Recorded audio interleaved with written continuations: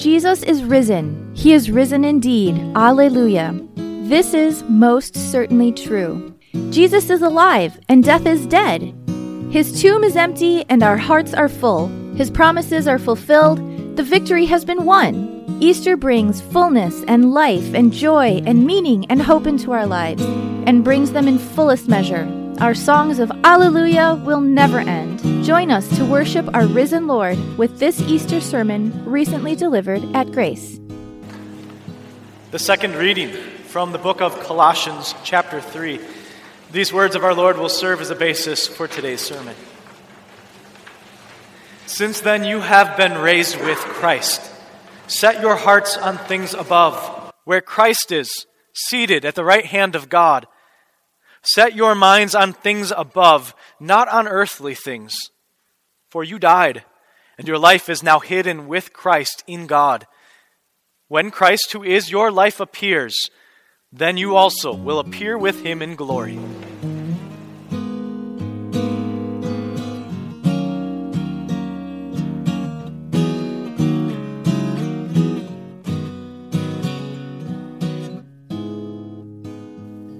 Can I address the elephant in the room today? Actually, there's not an elephant in the room today. That would not be socially appropriate in our day and age right now. And in fact, there's not really anybody in the church today. The church is empty, besides the handful of people who are here to help make this service a reality. The church is empty, and I think that this is like every pastor's nightmare. I can remember making and preparing big services and special events and sending out all sorts of invitations and wondering who's going to come. And then in the nights leading up to that, waking up to a nightmare, with a cold sweat, because in that nightmare nobody came. Well, today nobody's here. It's a reality. It's Easter, and the church is empty. Could you ever imagine that this would have happened? We'd be celebrating Easter and we're not here. Although I feel like this is one of the least of my concerns, or should be one of the least of my concerns today. How are you doing? Just 4 weeks ago, schools began to shut down. And we're almost at 3 weeks since that safer at home order began. And right as of now, we don't necessarily know when that's going to come to an end. So how are you doing? Have you been touched by the coronavirus, or you or someone that you know? Are you taking a financial hit right now? Struggling to pay the next bills? Are you lonely? Missing gathering around with people? Maybe you have been going through this roller coaster of emotion, things like anger and frustration and fears and anxieties and stress. You just turn on the news and you see all of the grim death reports and the projections. You hear how hospitals are running low on supplies, and you see all the video and pictures of people wearing masks and gloves, and this is our reality. This is the life and the world we live in right now. And you look around at this and things just look bleak. Oh, and by the way, today's Easter. Are you in the mood to celebrate? Maybe for you today is a little bit bittersweet. I know it is for me. You want to be able to gather together with your family and friends to celebrate the joy of the risen and living Savior. But you can't do that. But we can still gather together as we are online and across the world in different places, right? And still worship our Savior. That can't be taken from us, but it's just still not quite the same. And I don't know when this is going to come to an end and when we're going to be able to gather here in this place again together as God's people. If I were to look around at our world today, and as I do, things just don't look good. Things didn't look all that good the last we saw Jesus on Good Friday either. On that day, he was brutally beaten and falsely condemned and nailed to a cross, where there he was killed and his body taken down and unceremoniously buried in a grave to be left among the dead. and that Jesus claimed that he was going to be the Savior of the world and bring eternal life to all people. And the Bible, with all of its prophecies and witnesses, testify to that claim. But if Good Friday was it, if that was the only picture we had of Jesus and the last picture we had of him, it wouldn't seem like that Savior did much. But as we have learned as of late, a lot can change and a whole lot of things can go differently in just a few days. 3 days, to be exact. As we heard in the gospel this morning, when the women and the disciples came to that tomb, they found the stone rolled away and the tomb was empty. And Jesus himself appeared to them outside of the tomb, alive and well, having conquered the grave and destroyed death. He was risen and living, victorious. Things are looking up. But you see, this is more than just a heroic story about an epic hero who did and won this victory, and we can hear it today and then set it aside tomorrow and just live life. And then next year, God willing, we'll all gather together here and hear it again. No, this victory of Jesus is your victory. And this victory of Jesus changes your reality. The Apostle Paul, who wrote this Bible book of Colossians, tells us that because of the risen Savior, things are looking up. But we need to understand how that works. So let me read to you these verses from Colossians chapter 3. Since then, you have been raised with Christ. Did you catch that? You have been raised with Christ. That's an amazing statement, isn't it? And it's this beautiful statement of life that we've been raised with Christ, but what have we been raised from? Paul continues, and a couple verses later says, "For you died." Well, now what exactly does it mean that you have died? We're not like a bunch of zombies or ghosts or spirits just floating around.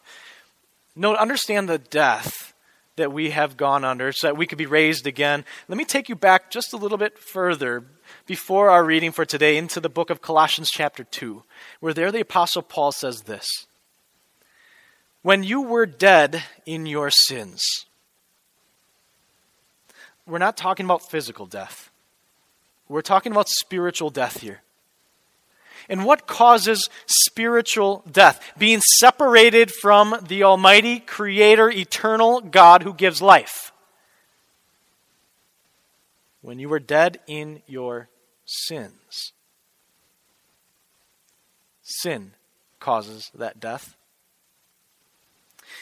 If you think that the coronavirus is a terrifying thing, that holds nothing up to the terrifying fact of the infectious disease of sin. In fact, sin is so contagious and infectious that it has infected every single person in this world. Every one of us are born with a sinful nature, and we act out in sin. And that sin causes death. It causes spiritual death. It separates us from one another and it separates us from God. And sin is the reason that we have physical death in this world, that we mourn. And it's the reason that if it's not taken care of, that sin will lead us to have eternal death, which is hell, and eternal separation from God. And what are the symptoms of sin? Well, it's things like a selfish attitude and a self-centered life. It's an angry heart. It's a filthy mouth. Lying lips, lustful eyes, general feeling of dissatisfaction. It's thinking that I know better than God or I don't need God in my life. And that's just the tip of the list of symptoms that our sin has in our lives. And you know this. You know this. And when we look at this reality of how our sin separates us from God, things just don't look good. Our sin deserves death. But listen to what God has done to rescue you from that impending death. When you were dead in your sins, God made you alive with Christ. Did you catch that? God made you alive with Christ. And how did he do that? He continues in Colossians 2. He forgave us all our sins, having canceled the charge of our legal indebtedness, which stood against us and condemned us. So in other words, he has canceled all of the accusations and charges that are against you because of your sin. And how did he do that? He continues. He has taken it away, nailing it to the cross. And having disarmed the powers and authorities, having disarmed Satan and all his accusations, he made a public spectacle of them, triumphing over them by the cross. God took all of your sinful nature, and all of your sins, and all of your guilt, all of that burden, all the punishment that you deserve, and he put it on the perfect Savior, Jesus, who was nailed to that cross. And there Jesus, who led a perfect life and died an innocent death for you, there he paid the price in full for your sins, so that the charges that could be brought against you are all canceled, wiped out. In other words, God says, you are no longer guilty, but you are freely and fully forgiven. The burden of guilt is gone, it's lifted, and you have new life. But how do we really know that God has accepted Jesus' sacrifice and that we really are forgiven? Will you look at Jesus' tomb again with me today? What do you see? Well, it's still empty, of course. Jesus rose from the dead. It's the proof that his death, his life, his death, and his resurrection truly paid the price for our sins. He is risen. He is living. We are forgiven. Things are looking up. So understand what it means as we have this connection to Jesus through faith.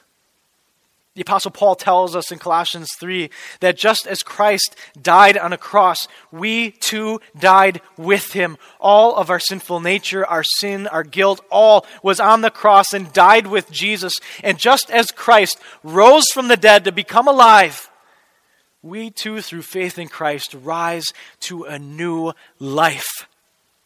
God accepted Jesus' sacrifice for us on our behalf, and so he raises us up too to have new life with him, a life that is hidden in him, a life that is held and protected with Christ in our Lord God. And that life, that new life, allows us to look at this world and the life that we live in such a different light.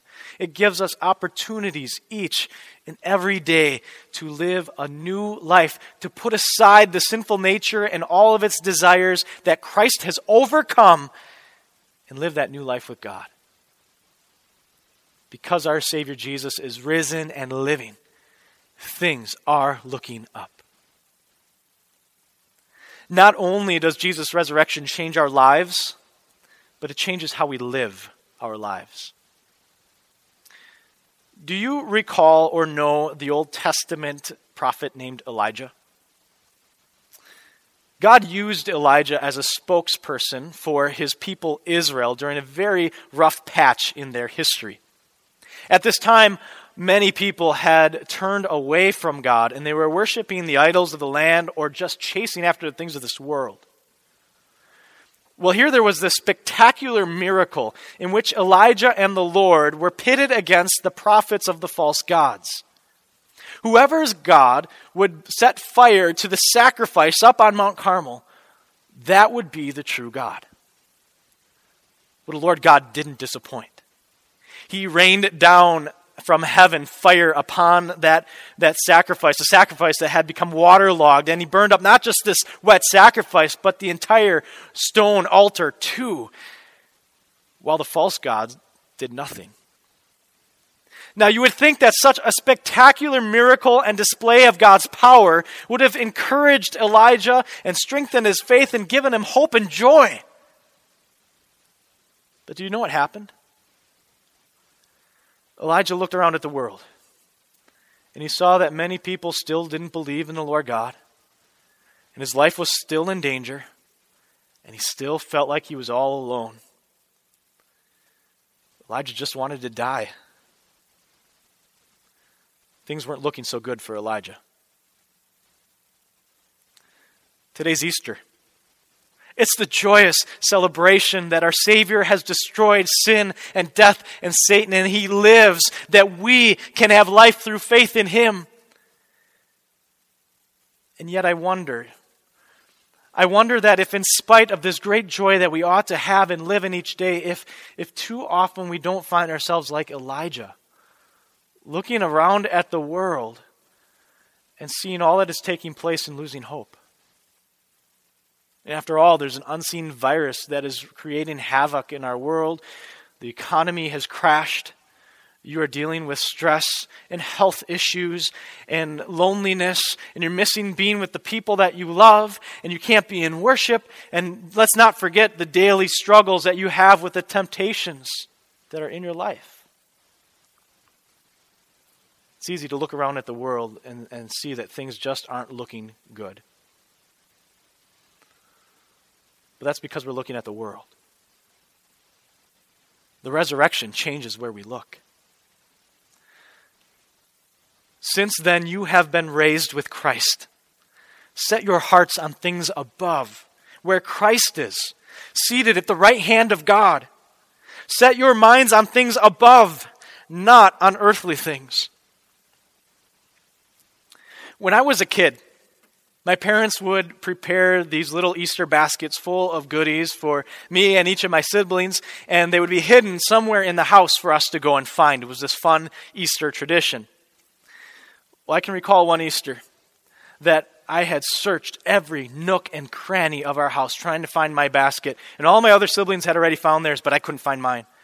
And I got so frustrated that I got to the point of anger and just wanting to give up. I didn't even want the silly basket anymore. But then my parents finally gave me a hint.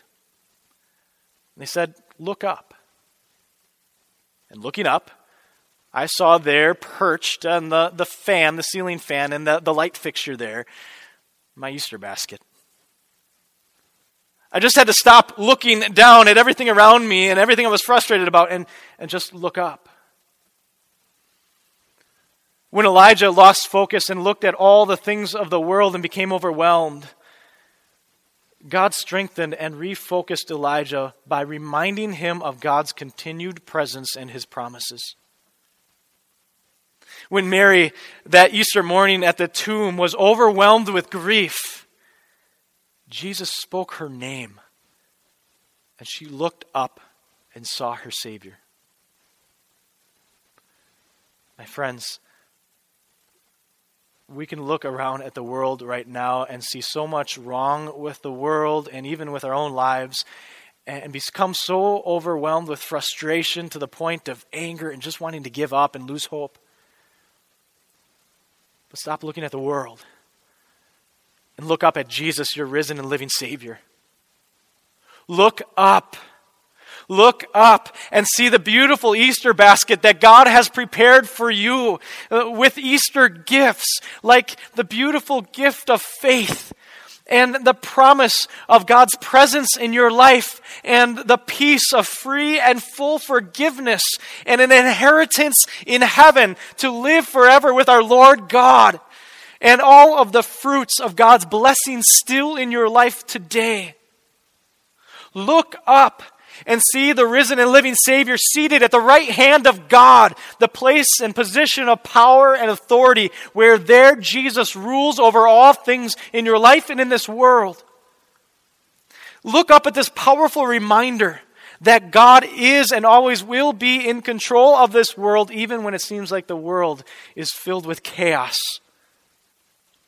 Look up and see the blessings that God is still at work. Because you are not going to find a real and lasting hope in this world. But you will find a real and lasting hope in Jesus. Look up and look up from your sinful, selfish desires and your self-centered attitude and look up and see the ways that we can serve God and one another with love and joy and peace and kindness and patience. Look up. Look up and see your risen and living Savior, because in Him, things are looking up. I've heard it said about this Easter in particular that the church is empty, but the good news is the tomb is empty too. Now, I agree that the tomb is empty, and that is something for us to rejoice about, but I'm not so sure I'm on board with the idea that the church is empty. Yeah, this building here on the corner of Broadway and Juneau is pretty empty today, but God's church is full. Just look up. Look up and see that while we can't gather here in this physical place today on Easter, we are still gathering with hearts and minds and souls in all sorts of different places around our city and country and maybe even the world today, all celebrating the resurrected Savior. Look up and see how now, maybe more than any other time in my life, people are more willing and able to share their faith with other people in their conversations, in the way they care for one another, as they throw their faith up on social media and on their window panes and even on sidewalks. Look up and see how we are praising our Lord even in the midst of a pandemic. And look up and see how God still works even in the midst of crisis. May your hearts and minds be set on things above this Easter and not on these earthly things. Look up to our risen and living Savior and be filled with joy. Rejoice! Christ is risen, and He lives that we no more may die. He is risen. He is risen indeed. Hallelujah.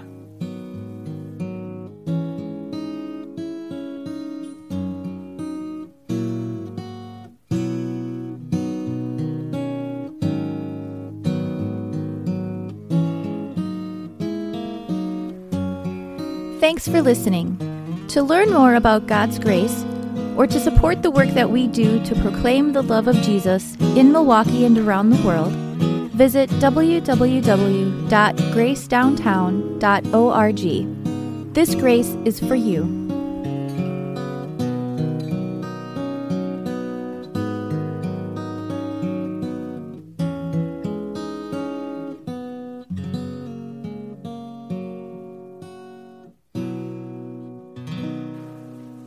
The Lord bless you and keep you.